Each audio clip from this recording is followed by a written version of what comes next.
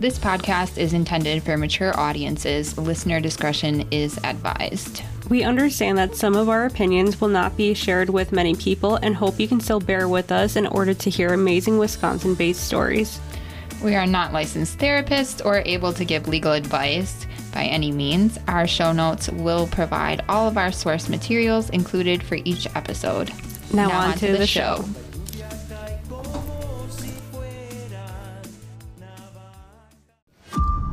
Welcome to All the Sins of Wisconsin, a true crime podcast focused on the disappearances, unsolved mysteries, murders, and other weird stuff that has happened in Wisconsin.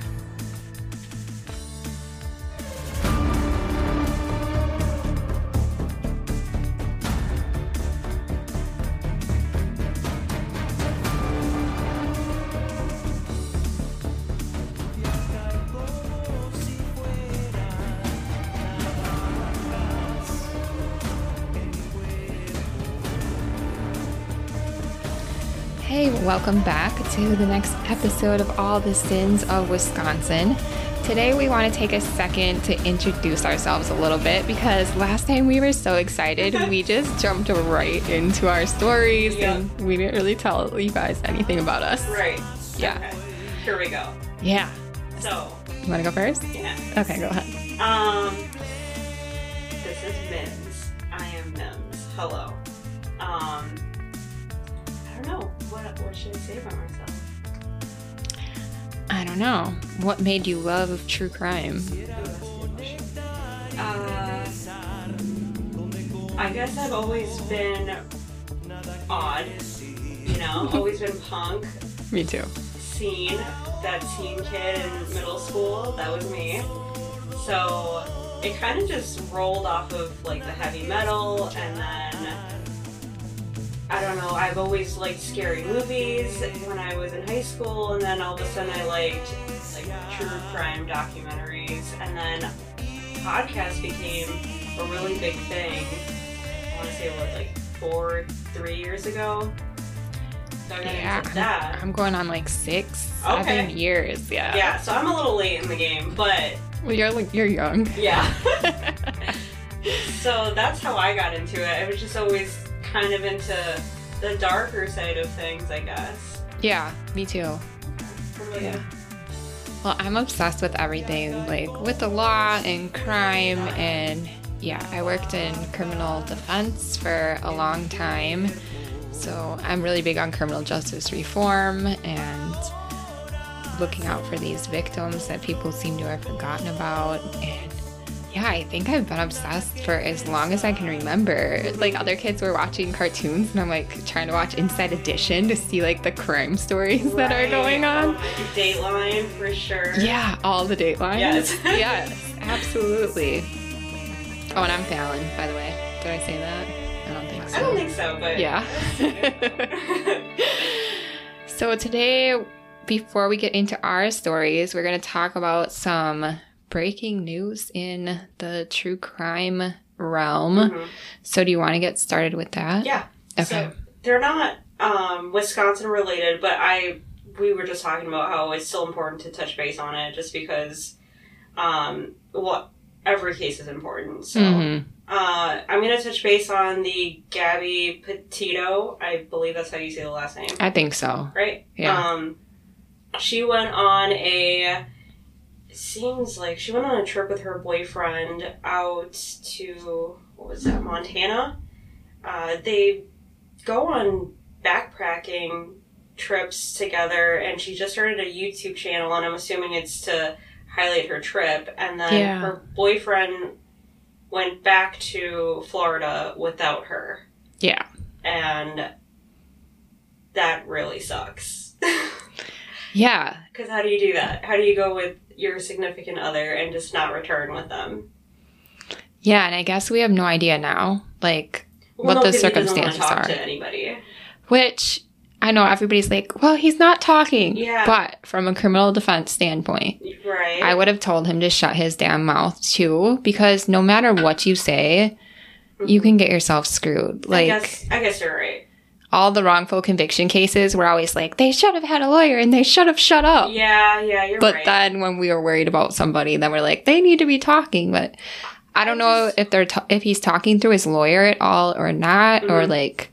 I think he does have an attorney, so that, I mean, is smart, but Yeah. what But it else sucks. could it be? Like, if I didn't do something, I sure as hell am not gonna look bad in any sort of way. So I would just say, I didn't do it, and then get an attorney. Yeah. I don't know. I would get a lawyer first. But you're really smart, so. I would let my lawyer tell them that I don't know anything. Right. But I mean, he has to know, like, at least when he was last with her. So I would hope that his lawyer is communicating with the police and that we just don't know as the public, because the media is insane. Like, the theories that I've seen come out in just a couple of days are complete craziness. Yeah. So you could be right. Valid point. I give that to you. Yeah, but it still sucks because her family wants answers and deserves answers. And that's when it gets so hard. Yeah. Because we have no idea. He could be innocent. He could be guilty. We really don't know. But all we know is that she is missing. If anybody knows anything, I guess reach out to the proper people that need to investigate this. Yeah, I shared her missing flyer yesterday. I'll share it again on our podcast Instagram too. From True Crime Garage. They had posted it. Oh, cool. And I shared it. Yeah. Okay. Yeah, we can do that.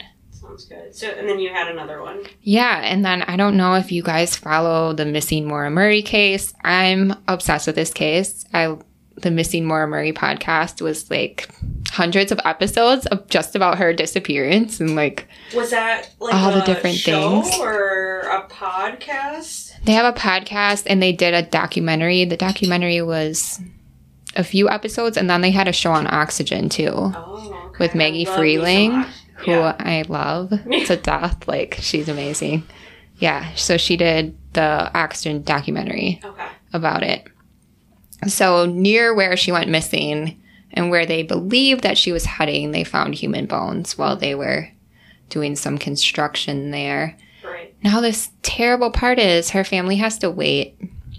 They said it could take 2 months to identify her remains. And we're also used to TV when they're like, oh, we found a body. And 5 minutes later, they're like, this is who it was. Right. And that's just so not the case. But I am just happy that if it does turn out to be her, like 20 years and then finally they have answers. So that would be cool. But if not, then back to square one. Yeah, well, I'm glad whoever it was found because nobody needs to be left in that situation. No. Somebody's looking for whoever it is. Right. So it's a win-win. Yeah. Mm-hmm. No matter what, it'll bring closure for somebody. Yeah. I just wish it was faster. I know, yeah. Because I couldn't imagine being her family and waiting. Or anybody else. Because I'm sure there's other people that I just don't know that are looking in the area too. So, yeah. Okay, well, I think that's the only two big things that just came out. I mean, I just heard about the Gabby incident just this morning, so... Yeah. I don't know what else is going on besides those two big things. I don't know. I kind of live in my own little world. Those are the two that I heard about. Gabby case yesterday from a different podcast and then Morbid this morning. Mm-hmm, yeah. And yeah. Okay. Well, how was your week? It was good. Yeah. Okay. Had a nice, fun photo shoot. I seen that. You look amazing. Thank you. Yeah, that was a lot of fun. I've just been working. Okay. Yeah, I mean, I work 24/7 too, so I definitely feel you on that one. Wait, this is a really great release, and it's really fun. I just feel like I sit and chat with a friend, so... Yeah, I love it. It is nice. And we get to talk about something that we're interested in and draw attention to some cases people aren't familiar with. And I don't feel bad about talking to you about this kind of stuff because a lot of other people that I talk to are just like, oh, okay. And I'm like, all right, that's the end of the conversation. Right? I'm always that awkward person. Like, did you hear about? And they're like, no. Do you know every fact of every murder? I'm like, yes, I do. Right. I'm not weird, I swear. No, I don't think so, at least. So, who's going first today? I'm going to suggest a rock, paper, scissors situation. Okay, let's do it. Ready? Rock, paper, scissors. Oh, I went fast. All right, hold on. So wait, we didn't decide who would do what if they lost. I lost, so I'll just go. Okay, you can go. All right. I'm going to do the heroic story of the young Garland boy. And this is taking place in Portage, Wisconsin. Their little saying for Portage is, where the North begins. So, this is going to be covering the murder of Tammy Garland and the torture of her young son. I will be referring to him as the young Garland boy. During the events that took place, he was a minor and his identity was not released. But then later on in an interview, he did mention his former name, which I'll, get into that later. But he did change his name, so that's private. Okay. So I'm going to just do a trigger warning right now. If you're not okay, and I'm not saying anybody is okay with this type of abuse, but listening to child abuse, please skip ahead to Fallon's because it does kind of get into that. And I know a lot of people get, it's a trigger to some people, and it's not really easy to listen to. And it made my stomach turn a little bit too. So just a heads up that this is going to happen. Right now. And I can mark the time in the show notes. Oh, that's a good idea. Yeah. Okay. So it's going to start out with Michaela Clark, who was 20, who was dating Felicia May Garland at age 15.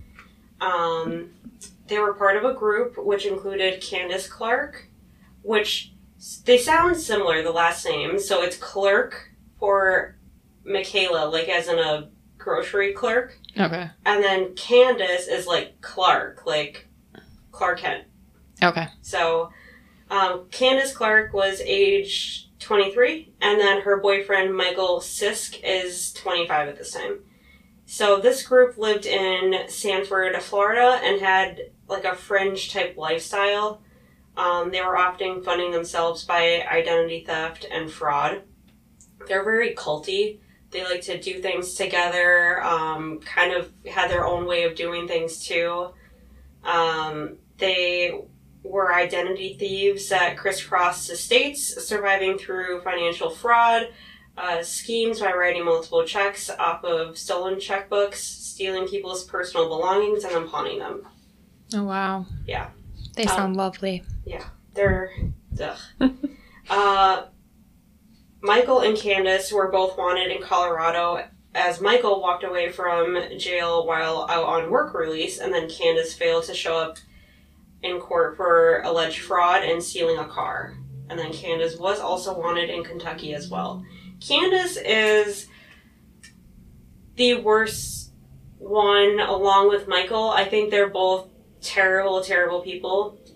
The younger girls, they all had something to do with what happened, but I think that the older people had major influence. Right.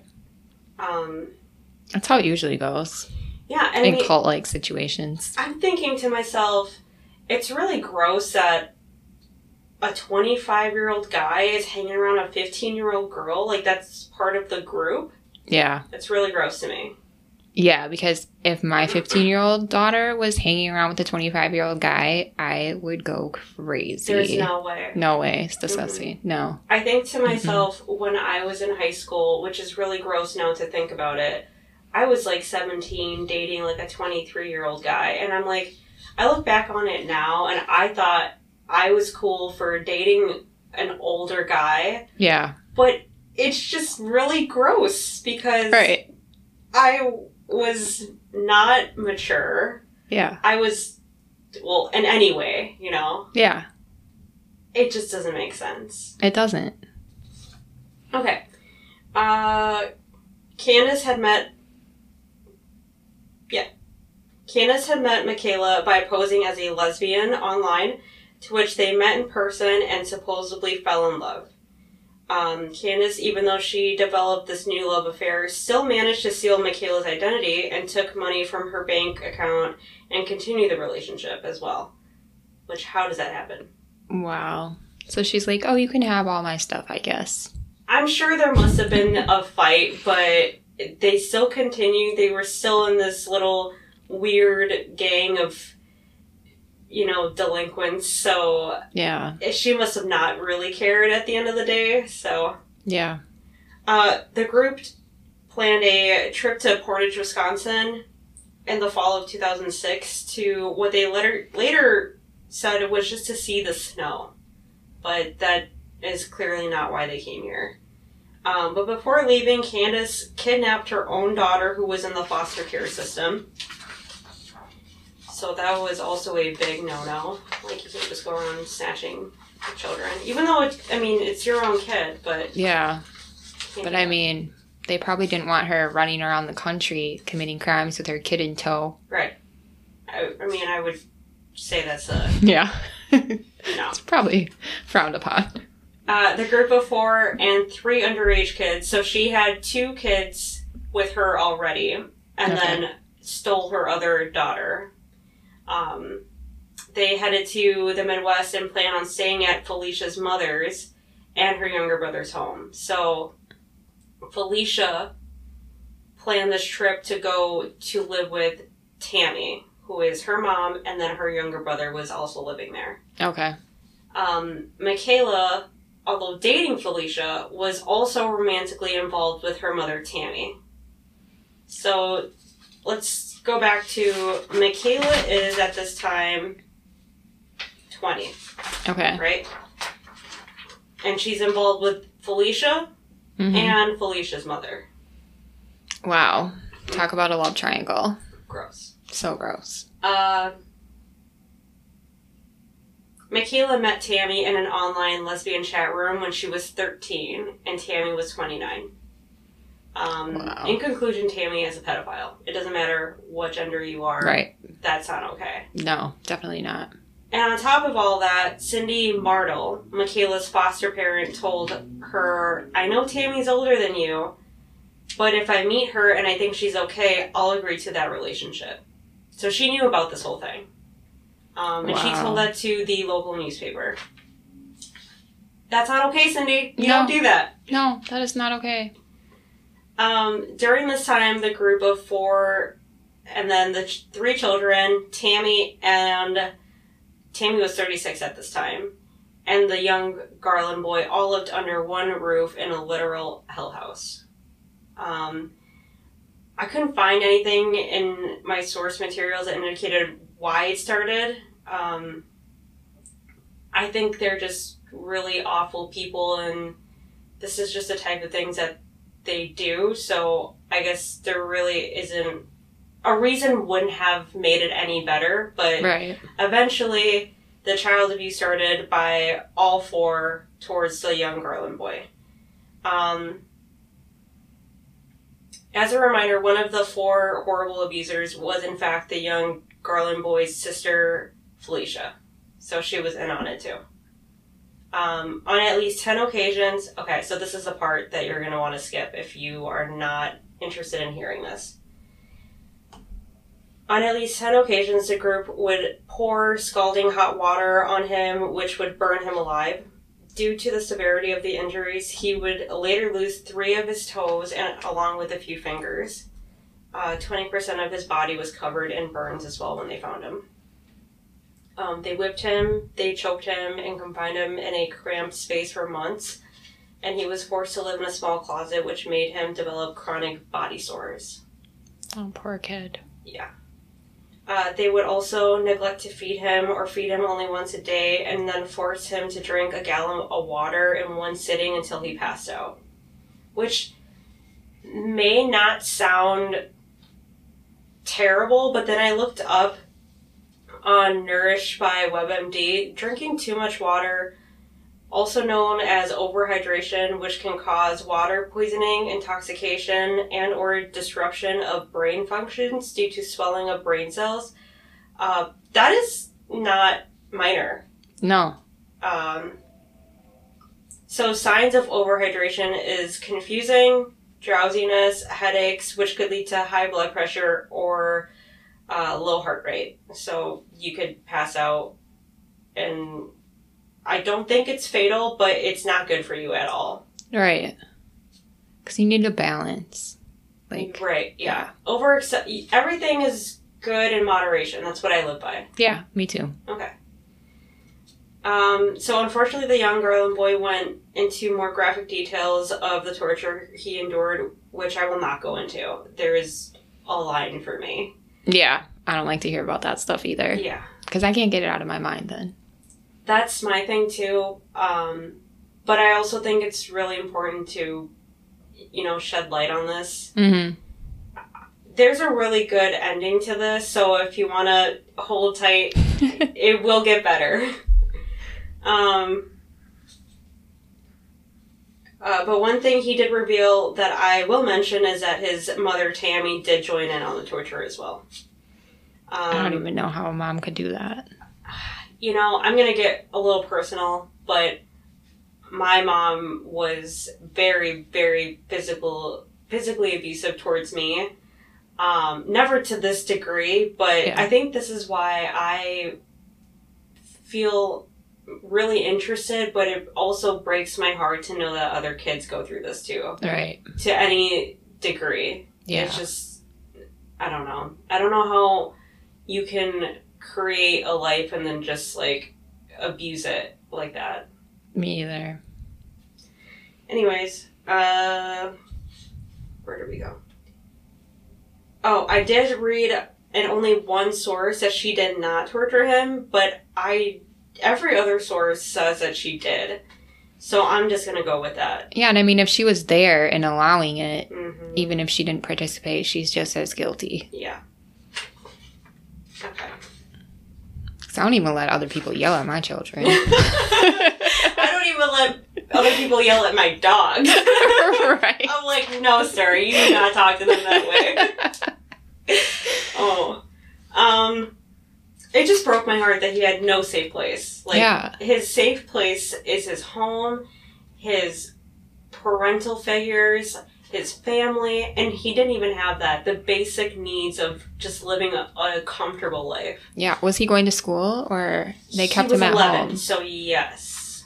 But did they actually let him go or pretend to homeschool him? I don't know. It didn't go into that, but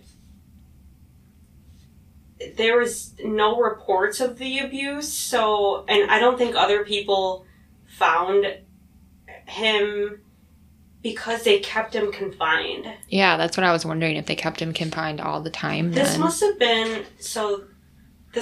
led into, the summer, maybe when there was break or something. Oh, that could be too. Right. Yeah. Okay, so even though Tammy did participate in the torture of her own son, that did not mean that she was not also a target of abuse. So she did join in, but they also abused her as well. Tammy at one point sustained an injury either due to her seizures or to something else that made her unable to walk, which led to the four focusing physical abuse on her as well. Michael Sisk, he is the boyfriend of Candace, was often the main abuser. As he was upset that Tammy, although intimately involved with Michaela, developed a romantic relationship with Candace after Tammy made it known that she found Candace sexually desirable. So they're just all over the place. They're all a mess. Yes. Gross. Everything. So gross. And they're all living together. Mm-hmm. And it had to be complete chaos. Yes. And then don't forget that there are also 3 other kids that are watching all this. I could not imagine. It all became very messy. From all the source material, I read that the girls and Tammy, besides Tammy's daughter, were all sexually involved. Wow. Mm-hmm. Michael ended up hitting Tammy over the head with a chair, which knocked her out, and required stitches. Candace felt bad about this particular time and helped her get stitched up. However, Michael, after this, dragged Tammy to the bathroom, and they were in there for about 10 minutes, and then he called out to the group, "She's dead." So they don't know what all went on in there. Mm-hmm. All they know is that Michael dragged her in there, and then she became dead. Felicia, Tammy's daughter, then helped Michael drag her through the bathroom window to be buried in the backyard. Wow. So that's the background of what happened in the house. Now I'm going to go into the investigation of it. On June 14th, 2007, Portage Police received a request from Florida investigators to visit the residence of Tammy Garland on Oneida Street. This all started because of the kidnapping of Candace's 2-year-old daughter from the foster parents. Okay. So, not saying that was a good thing, but that led for them to rescue the boy. So, Right. trickle effect. Yeah. Every action has a consequence. Right. The foster parents contacted the police with the clear perception that only one person could be responsible for the abduction, and that would be the biological mother. Portage police and local investigators went to the residence and discovered 3 minor children, all under the age of 2, and 3 adults in the Oneida Street residence. Michael... Oh, wait, sorry. I skipped ahead a little bit.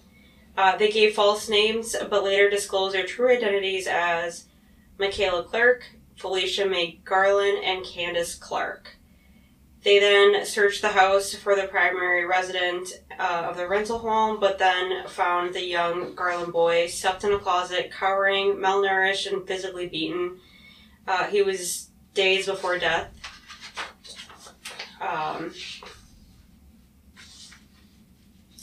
So he was suffering from sepsis? Sepsis, yeah. Yeah, sepsis. Gangrene. Which, how? You were in a home. How did you develop gangrene? Probably from sepsis, from like the infection being in his blood. It probably started to... Yeah, that could be true. And pneumonia. He weighed 55 pounds when the average weight of an 11-year-old is 80 pounds. Oh, wow. He also had a gaping hole on his head exposing a bone. After this discovery, the authorities called in a cadaver dog in order to locate Tammy's body. The dog located her remains buried underneath a fresh area of landscaping in the backyard. Michael Sisk was not at the residence and was later found trying to board a Greyhound bus as an attempt to evade the police. Thankfully, he was arrested and taken into custody before he was able to flee. I'm going to show you a picture of all 4 of them. So, that's Michael. This is Felicia. This is Candace. This is Michaela. They all kind of look alike, don't they? Like, these 2 almost look like sisters, I feel like. They do. They all have like the same nose, and they're all making the same weird expression in their mugshots. And we'll share them on Instagram. Yes, we definitely will. Yeah. They all look pissed, and I'm like, oh, how are you guys pissed? Yeah, seriously. So we're going to go into the sentencing now. On September 9th, 2008, in Columbia County Circuit Court, Judge Alan White sentenced Felicia May Garland, daughter of the murder victim and sibling to the living survivor, and was tried as an adult. However, due to outside pressure from concerns that Felicia was under duress and was participating in these horrible crimes against her family only out of fear that if she didn't, she would also become a victim, I call bullshit on that. Yeah, me too. Because she could have just told anybody outside the home and ended it. Right. So I believe she knew who she was dealing with. She could have called the authorities once a group was torturing her brother, but she never picked up the phone, she never tried to stop them, and she certainly did not refrain from being an abuser herself. Yeah. There's no excuse. No. I don't care. Me either. The court then transferred her to the juvenile detention center since she was 15, and her records unfortunately remain sealed since she is a minor. She was never prosecuted. Wow. On February 29, 2009, Michaela Clark pleaded no contest to the charges of mayhem, physical abuse of a child, causing mental harm to a child, false imprisonment.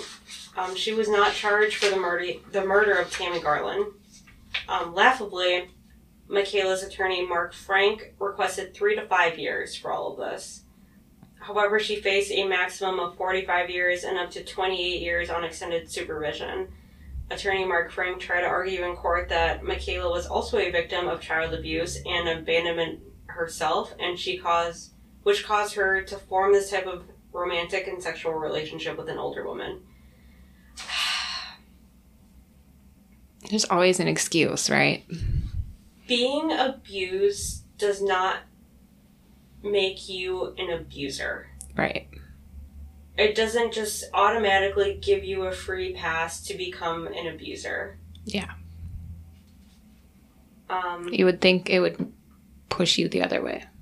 Right. To be a good person. Yeah. To want to live a beautiful life after living a terrible life. Right.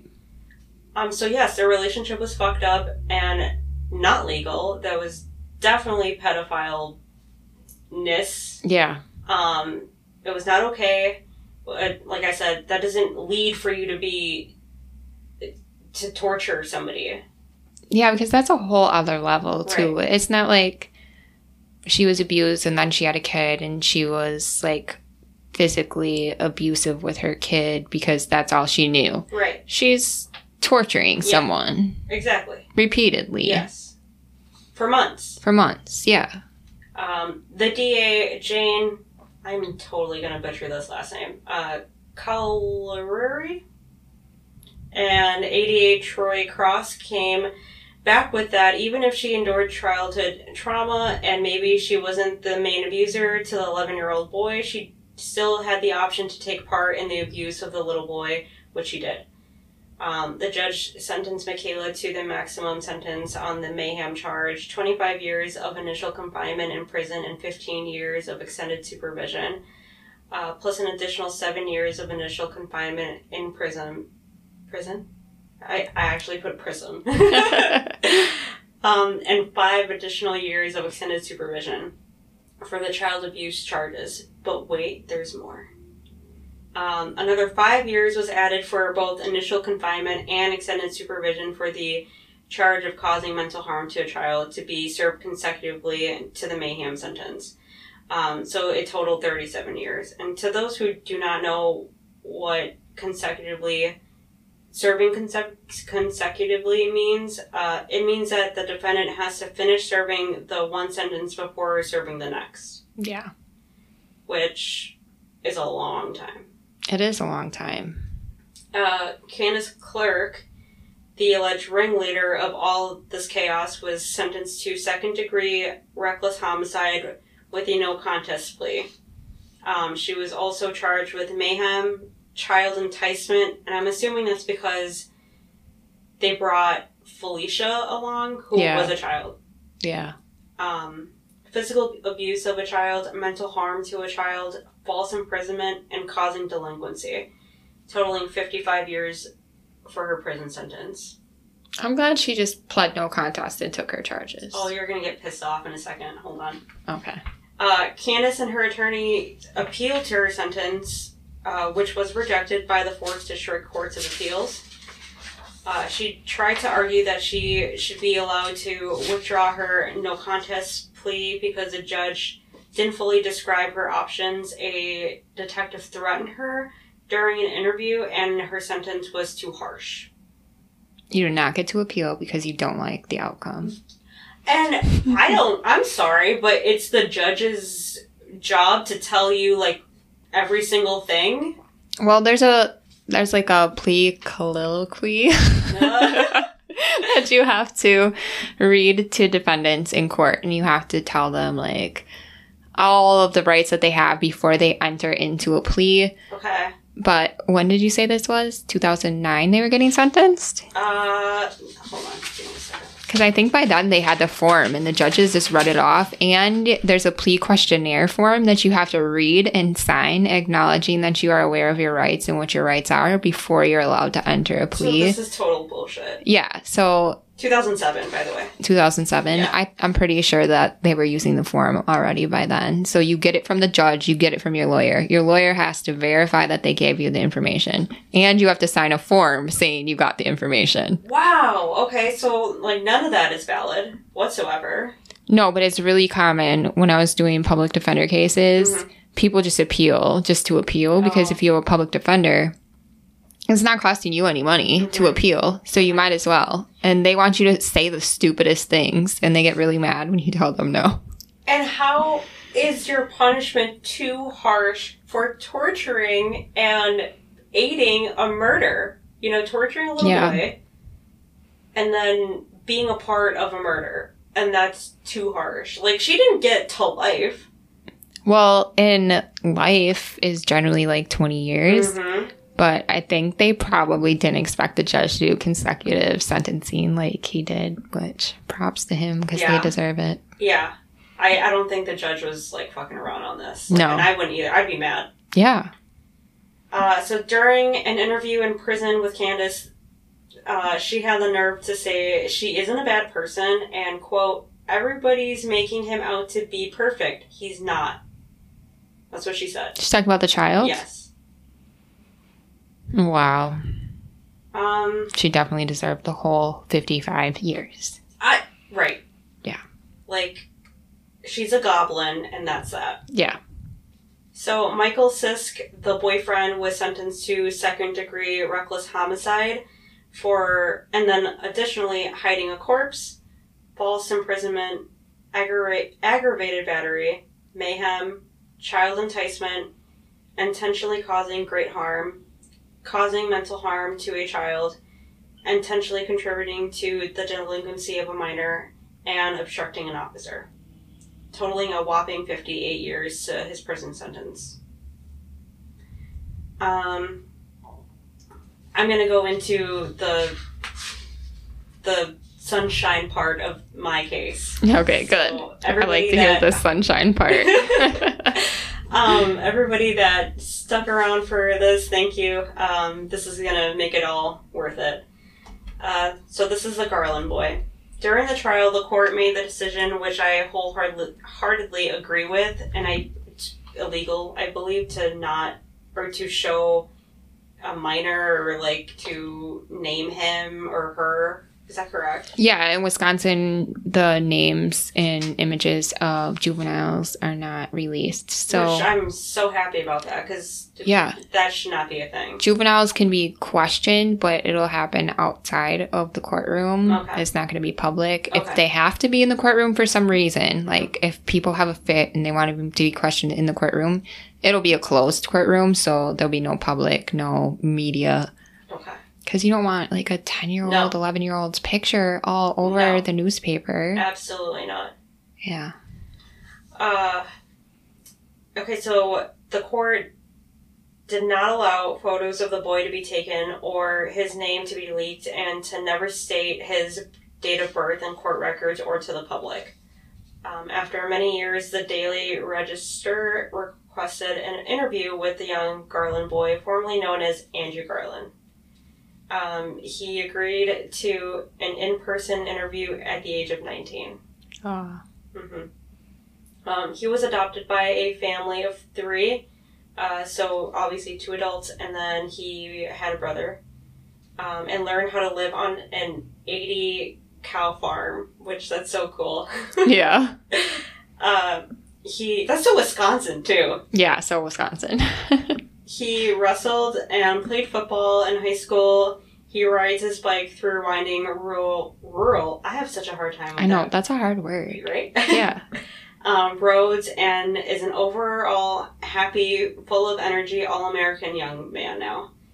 Even though he went through surgeries for his head, amputations for his fingers and toes, physical therapy to help him regain muscle and reteach him how to walk, he is a true fighter.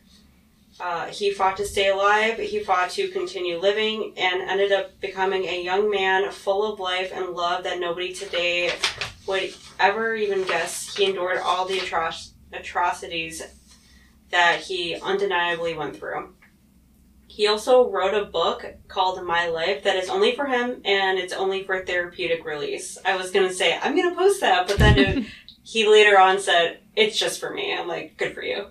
I like that. That's a good way to get all your thoughts out. And I like that even though he went through all of that, like he lost fingers and stuff, he still went on to play sports and everything. I know. Like nothing stopped this beautiful human, and I'm so happy for him.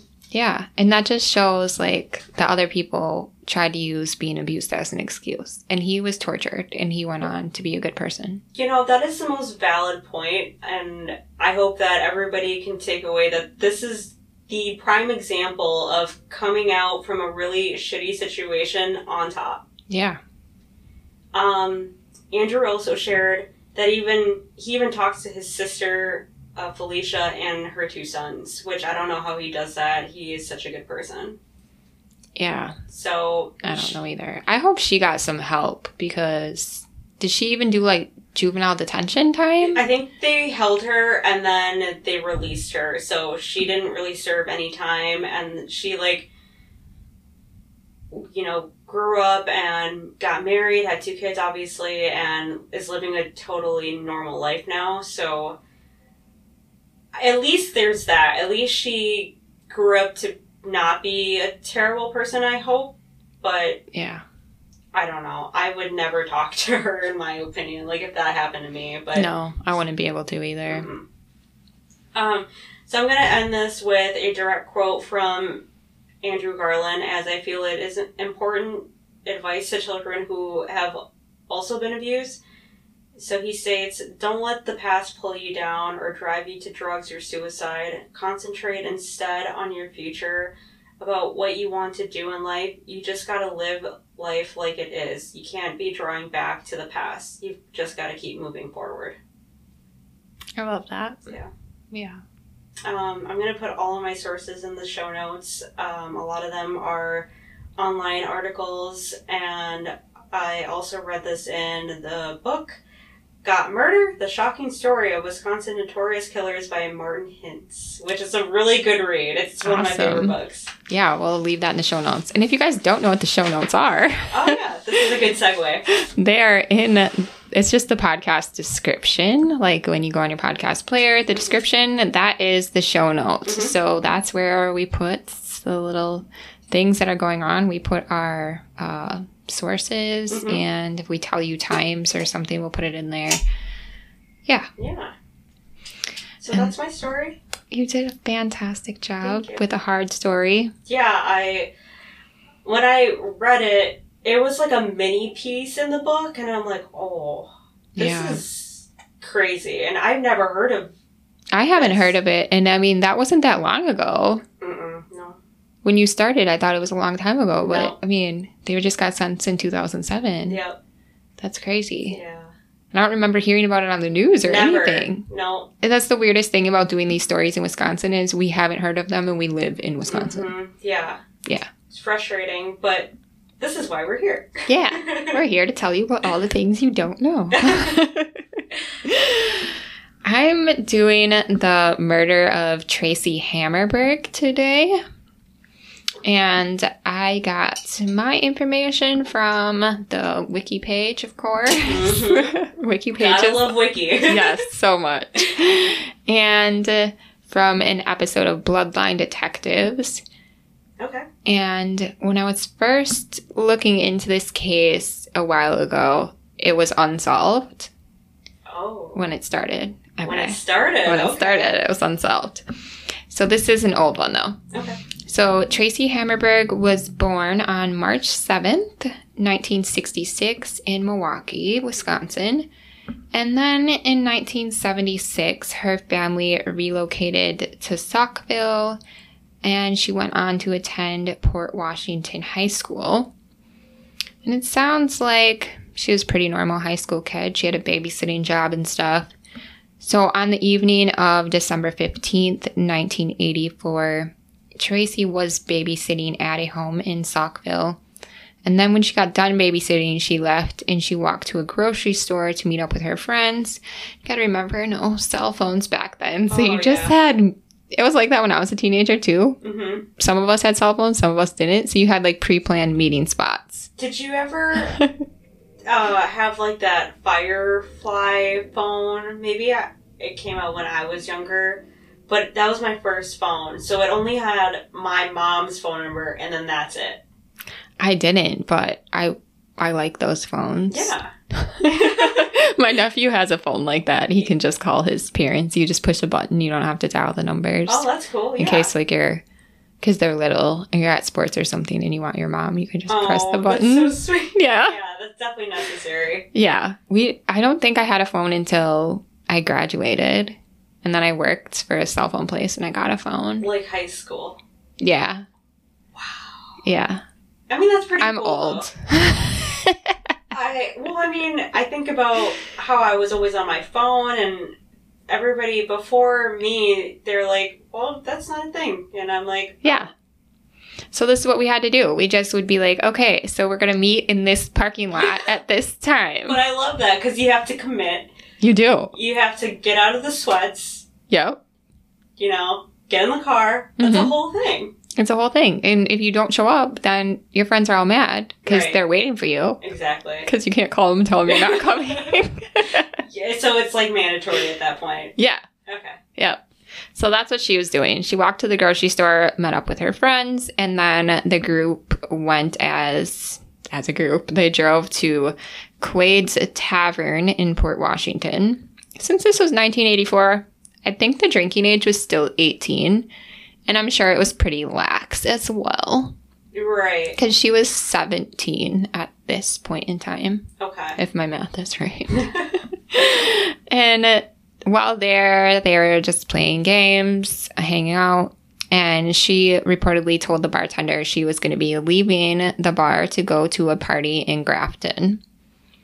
So everybody left and went to this party together, where they were playing drinking games like quarters, allegedly smoking marijuana. Mm-hmm. And then at around 2:30, Tracy had decided she was done with the party and she was going to walk home. Oh. Because apparently walking home is appropriate in the middle of the night. Oh, I would disagree. Yeah, I highly disagree. Do not walk home alone in the middle of the night. That's another tip, life rule. Do not walk home alone in the dark. Don't do it. No, do not do it. And this walk would have been about 3.7 miles down hell no. Wisconsin Highway 33. Ugh. And I'm pretty sure that's pretty rural, too. It's just... In my mind. I even walk my dogs at night with my husband, and we live in the city of Menasha, so there's lights everywhere, and I'm still, like, looking over my shoulder and, like, alert at all times. So yeah, me too. I'm alert when I walk during the day. Oh my gosh, yeah. Yeah. I don't know if I would walk 3.7 miles down a highway even during the day. Drunk and high and yeah, especially not drunk late and high at night. No way. Yeah, no. So apparently she should have taken our advice too. So on the morning of December 16th, Dan, I'll probably get his last name wrong too, Sarecki, was walking down his driveway to get his newspaper, and then he discovered Tracy's partially clothed body lying in the snow at the end of his driveway. Oh. So Dan panics, runs back in the house, and calls the police and rescue because he thinks she might still be alive. Wow. So he ran back outside to wait with her. Oh my God. While he waited for the police and the rescue people to get there, which when they arrived, they discovered she was not alive. But it was kind of him to try. Well, that was really sweet. Like, yeah, it's a very traumatizing situation to be in. Mm-hmm. I don't know if I would react the way that he did. I'd be like, oh my God, what am I doing? You know, just super flustered. And I feel like he did everything right. Yeah. And it sounded like maybe she had been to his house before. Oh, okay. So he might have recognized her. I didn't really understand that part of the story that well, but it sounds like he might have even recognized her, which I think would make it even more traumatic. Oh, yeah. Yeah. So then the police arrived and they discovered tire tracks in the snow because it had snowed overnight. Like, just that night it snowed. So, and they found a pack of Marlboro cigarettes, blood spatter in the driveway and in the nearby trees, but no murder weapon was found. The authorities quickly bagged the little bit of evidence they could find. Like, they put the paper bags on her hands and everything. Yes. So they did a good job for it being 1984. Right. And then they immediately moved her to a facility to have an autopsy conducted.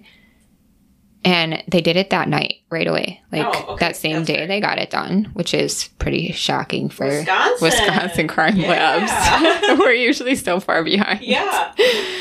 And the autopsy indicated that she had died from blunt force trauma to her head. She had suffered numerous skull fractures caused by some type of metal cylindrical object and bruising on her chest near her collarbone and petechia from strangulation. And the police didn't want to release what type of weapon they thought it was. They just said metal and cylindrical. So then they let people just run with whatever their ideas were. I go to, what is that, crowbar? Yeah, tire iron. Yeah. That was the common speculation that it was a tire iron. But it sounded like, and this is going to be another like triggering thing, he was standing on her. That's why she had the bruising on her chest near her collarbone. No. It sounds like he was standing on her. And tried to strangle her. But the ultimate cause of death was from whatever she got hit with. And the police couldn't determine initially whether she got killed or at the scene or if she had been moved. But with blood spatter in the trees, sounded to me like it was probably right there. Mm-hmm. Yeah. But the thing was that neighbors in the area didn't report or hearing or seeing anything going on out of the ordinary. But then again, it's 12:30 in the morning. Yeah, I'm dead asleep. Yeah, for sure. And 2 separate hunters did report seeing a car speeding away from the area with its headlights off. Oh, no.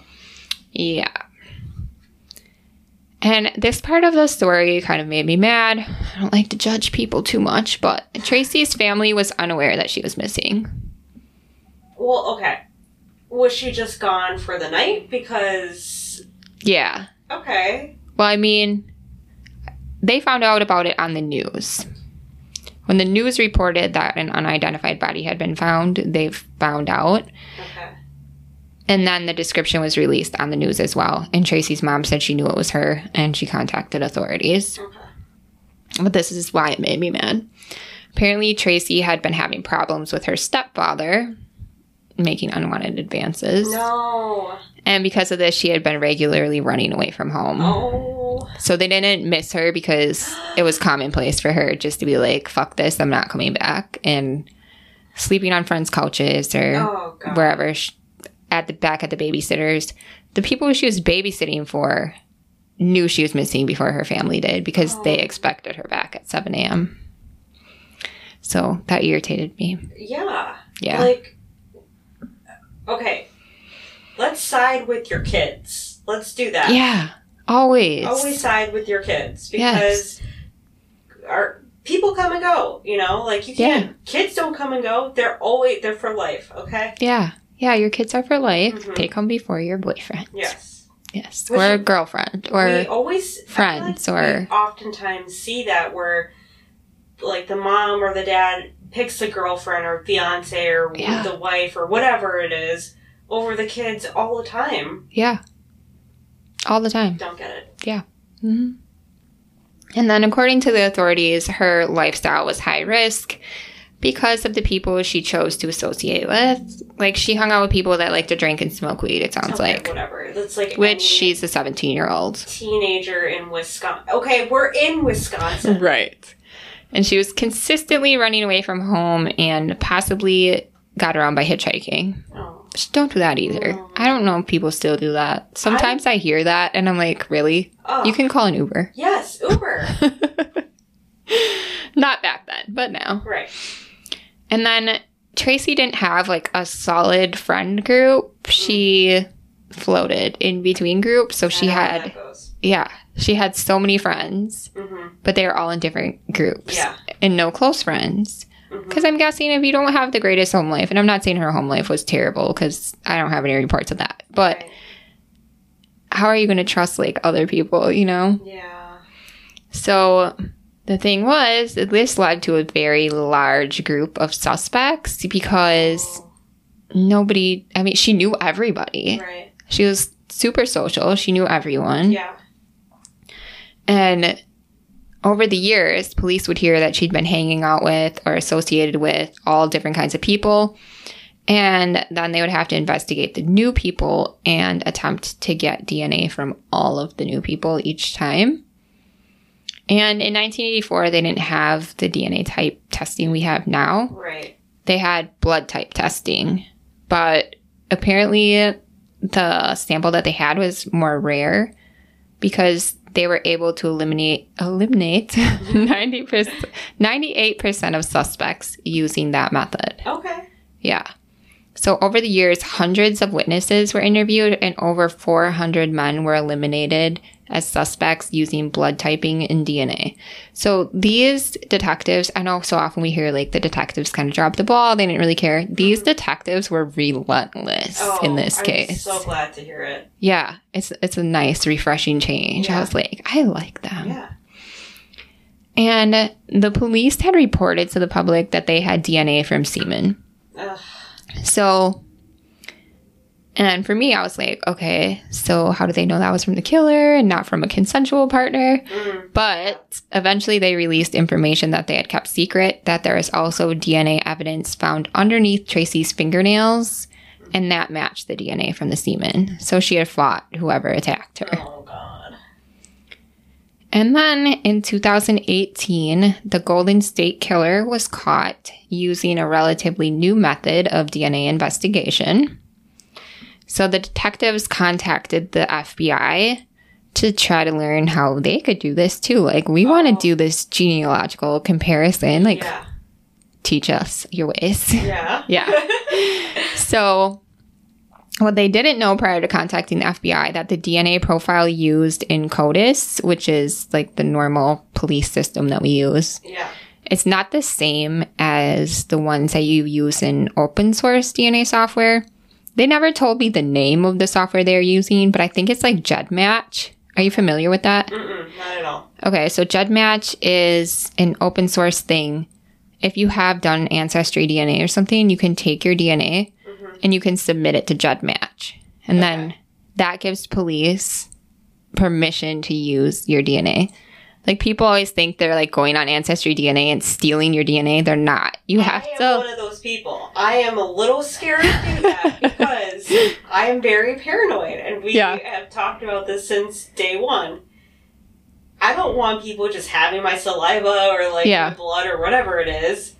But now I feel a little bit better. Yeah, so you have to actually, I did this. So okay. They do use your saliva and it's kind of gross. You have to spit in this. You have to spit in this tube. Yeah. And I really hate that. Can you imagine having that job? It's just like, just another day. Oh, yeah. Just testing saliva. So gross. But then what they do is normal people just get their Ancestry DNA and they find their ancestors. Yeah. But crime people. Yeah. You can take your DNA profile and you can download it to your computer and then you can upload it to GEDmatch so you can help the police solve crimes.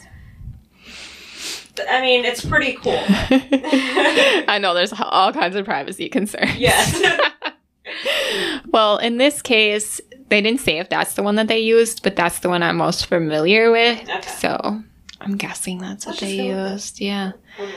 And then, so now the detectives had the job of finding a sample that could be sent out to be used to create the new profile because they had been doing all this DNA testing and they didn't know if they had enough DNA left. Oh, what? Yeah. Okay. Because they didn't know, like, they had the sample in CODIS. They thought they were good. They didn't realize they were going to have to create a whole new one. Okay. Yeah. That makes sense. So they had to, like, dig through their fridges and whatever that they do. Oh. I just imagine, like, a room full of fridges with just, like, blood in it. Entire fridge in the basement. Just, like, Yeah. full of semen. Exactly. Oh, God. That's exactly what it is. But fortunately, they did find enough to get the sample. Okay, good. And so this sample was sent to a company called Gene by Gene Limited in Texas. And these geneticists were able to create the necessary profile, which was then uploaded to a genealogy database. Again, it's some kind of top secret information for some reason. Right. Oh, and the funniest part about the Bloodlines detectives is that the narrator is Nancy Grace. Oh. And she's so crazy. But this is actually a good show, Okay. despite her. She's got even, like, crazy eyes. Yeah. But we're not going to get into her, because that's a whole can of worms for me. Oh, yeah. We would have to do like a whole series, a whole new podcast. So they sent it to them. They created the profile. And then soon the detectives had thousands of relatives of their killer, because that's what happens on Ancestry DNA or whatever. Once you submit your DNA, they give you like, I think I had like 4,000 matches the first day.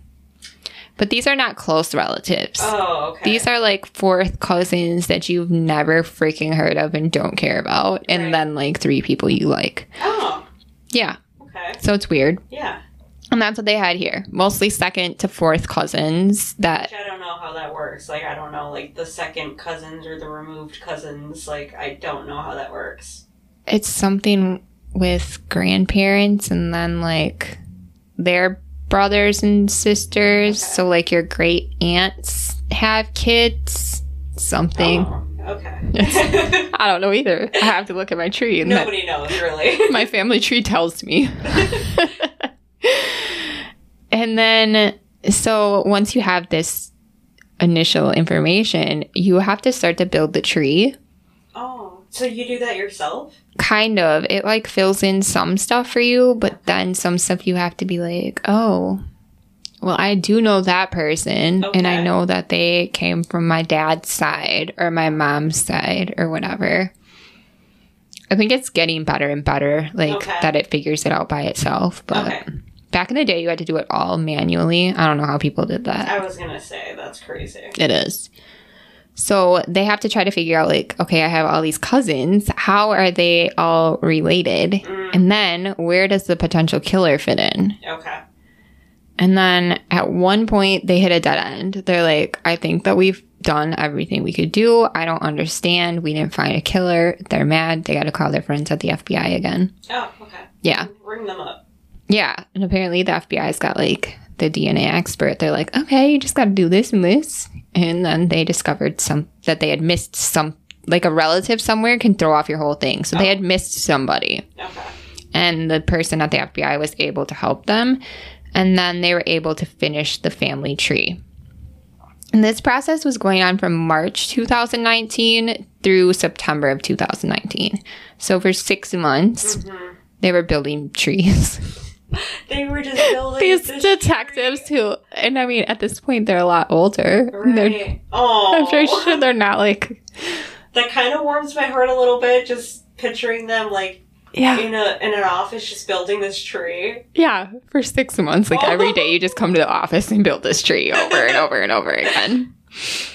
Once they got the tree done, then the next step is to go through and evaluate the tree and see who would have been like in the appropriate age group in 1984 and who had ties to the community. Because you're going to find people from all over the country and maybe other countries depending on your nationality. Right. So they have to find people like who was in like the Grafton, Port Washington area in 1984 and would have been like, I don't know how they knew that the killer was in a similar age group to her, but that was always their assumption. Oh. Yeah, I don't know how you can assume that. Yeah, I don't know who first decided that, but that they ran with it. But they have, like, some weird and awesome way to, like, narrow people down. Yeah. And I really want to learn the science of that, because, like, that's almost like a superpower, I feel like. It They is. just are like, he's white and 40 and has a mustache. And I'm like, how? Yeah. Profiling is crazy. Mm-hmm. Yeah. Jim Clemente, he's a profiler. Mm-hmm. And I listened to him. It's It's very interesting. That's an interesting person. He is. Yeah, he is very interesting. And then they eventually got it narrowed down to these two Cross brothers. So now they know that it's one of these two people they're guessing. So they discovered that one of the brothers, Philip Cross, had died of an overdose at a motel in Milwaukee in 2012. And due to the nature of his death, they had conducted an autopsy. And when they do that, a DNA sample is taken. And they were able to obtain this sample, and his DNA was confirmed to be a match to the killer of Tracy Hammerberg. Oh, God. Yeah. So then it gets crazier. Oh, God. So following this revelation, like, even though they know he's the killer, they still look into his background. Okay. And Smart. they did learn that he did have connection to Tracy, as he was the same age as her brother. They went to the same schools. He rode the bus with her to middle school. Like, he definitely would have been a familiar face to her. Like, if she was walking in the middle of the night and she saw him, she wouldn't have ran from him. She would have recognized him. Right. And they also learned that he had had numerous run-ins with the law, including a stint in prison prior to her death. But that was just for fraud. Like, it wasn't anything violent at that point. Okay. But the most haunting part was a tale from a woman who reported that she had been in the car with Cross when he made sexual advances towards her. She shunned his advances, and he became very angry and attempted to strangle her with a belt. No. Yeah. You can't go around strangling people because they're not interested with you. Right. Seriously. When are you guys going to get that through your heads? Yes. Like, take It's probably all women listening to us. Move along. Right. They're like, we know what you're talking about. And so this woman was able to, like, fight him off and escape. Bad bitch. Yes. And she reported him to the authorities. Yes. And now these authorities suck. Oh, no. You were bringing me up, and now I'm being brought back It's twists and turns. And I think this was Sheboygan where this happened. Okay. I'm not 100%. So after the authorities questioned Cross, they never made an arrest because his story was different than hers. Oh. So, like, So he, like, his said... story is more valid than hers. Is what Yeah. it's coming down to. Yeah. I wrote, this is the most annoying thing that law enforcement does, and you need to listen to the women. Yeah. Just listen. Just listen. Yeah. Like, get a cup of coffee. Just listen. Take some notes, maybe. Yeah. And, like... Do your job. Yeah. Do your job Yeah. that we are paying you for. Yes. Yeah. So, they sucked, but the police in Tracy's case were relentless in the pursuit of justice for Tracy. And I really wish it was always like that. It was so refreshing to see them. Like, I just want to see justice for her. And I'm really glad her killer was identified, but I know it's bittersweet for everyone involved because no one can ever see him tried for her death. Like, they're glad that he's gone, Yes. of course, and he's not hurting anyone else. Yeah. But then it's also, like, his family who is innocent in the situation, too. He's already gone. They mourned him, and then they find out he was a murderer. I really want to know, like, what caused all this. Do you think it was because she turned him down and then he just snapped? That's a theory. Yeah. That we'll never know because they're both gone. Right. I feel like, don't you think these people always tell somebody, though?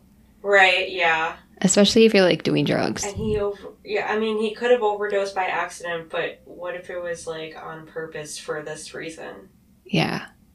What if she wasn't the only one? Ooh. Yeah. That's a good point. Because how do you escalate from one day you're strangling somebody and then the next you're, like, killing somebody and then you just stop? Well, and the strangling one happened after Tracy was dead. Oh. That one happened just a few years before he died. Oh, okay. So he didn't stop. Like, he killed Tracy, and then he was still assaulting. He at least assaulted one woman that I know of. There's got to be more people that he assaulted too, because you don't just turn that off. Yeah, turn it off and turn it on, turn it off and turn it on. Yeah, I don't think so either. So that's my conclusion. Wow, you did a really good job. I feel like I've Thank been you. up, I've been down, I've been sideways, all over. There's lots of twists and turns. Yeah. And like I said, when I first started looking at this case, it was unsolved. Right. So like in my notes, it was an unsolved murder. And Oh. then I was like, okay, I'm going to look into this one. Mhm. And then it was like, it's been solved. Like, yay! Yeah, best news. Yes, I like to see them solved. And DNA is doing crazy, crazy things Yeah. to solve these crimes. Yeah. I talked to my husband about this kind of stuff, and he's like, I don't really want to know about the unsolved ones. I'm like, but they're still so important. I know you don't have that gratification of like, yes, they are apprehended, they're getting their justice, but they're still so important to know about. Mm-hmm. And then the more we talk about them, the more the word gets out, and then maybe one day it's going to happen. Yeah, because sometimes people get so uncomfortable Mhm. because you're talking about it and they'll be like, oh, did you hear? I heard on this podcast about this murder that happened in our hometown. Yeah. Can you believe it? And they're like, in their mind, like, well, yeah, I did it. And then they start acting all crazy. Yeah. And then they get caught because that's how that one. Have you listened to Up and Vanished? No. Like Up and Vanished, their first season, Mhm. they were talking about an unsolved murder, and eventually, like, people involved in the case started talking, and the people are on trial now. Wow. And it was just, he didn't solve the case, but the pressure from Yeah. everybody in the community talking about it all the time and knowing, like, these people are here investigating just got to be too much. So Well, and it sometimes should. just the awareness Yes. can bring secrets to light. Ooh, that's a good one. Yeah. Have fun. Yeah. Those And- good stories. And we said we were going to do bi-weekly last week, but we're going to do weekly. Yeah. Yes. Because I'm having a lot of fun. Me too. We love it. We love you guys for listening. Thank you, So, Wisconsinites and friends. yeah. And if you guys like our podcast, share. Share on your stories. Share on your social media. Subscribe, Yes. Subscribe. like, Yes. thing, Yeah. maybe. Depending on where you're listening Okay. to. And then, I believe, can you rate us too?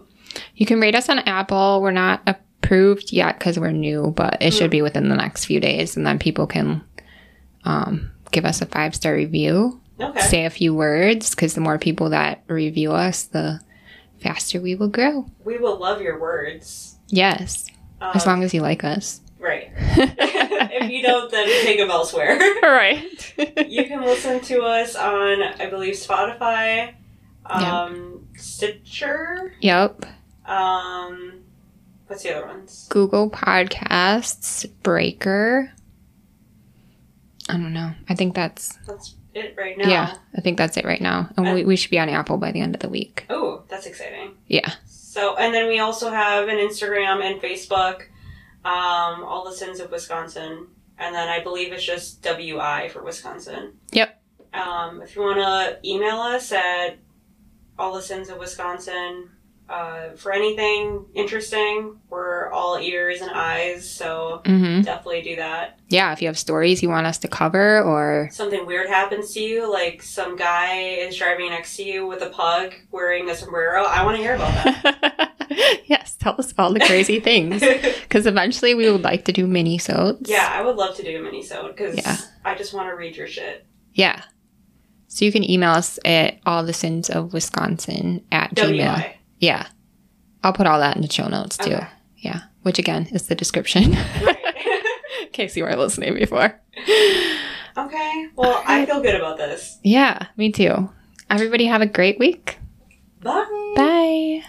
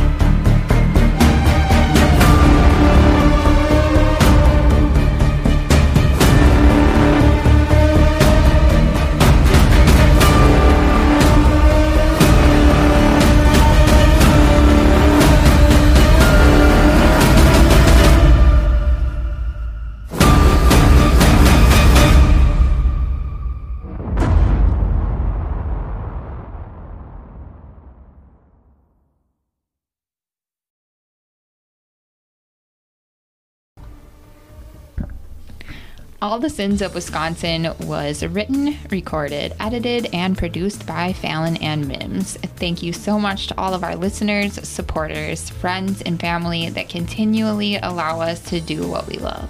If you love our show as much as we love you, please give us a glowing rating and review. Follow us on Facebook and Instagram to see what we are up to, and email us your sin or tales at allthesinsofwi@gmail.com. Episodes of All the Sins of Wisconsin are available for free wherever you listen to podcasts. And don't forget, we love you.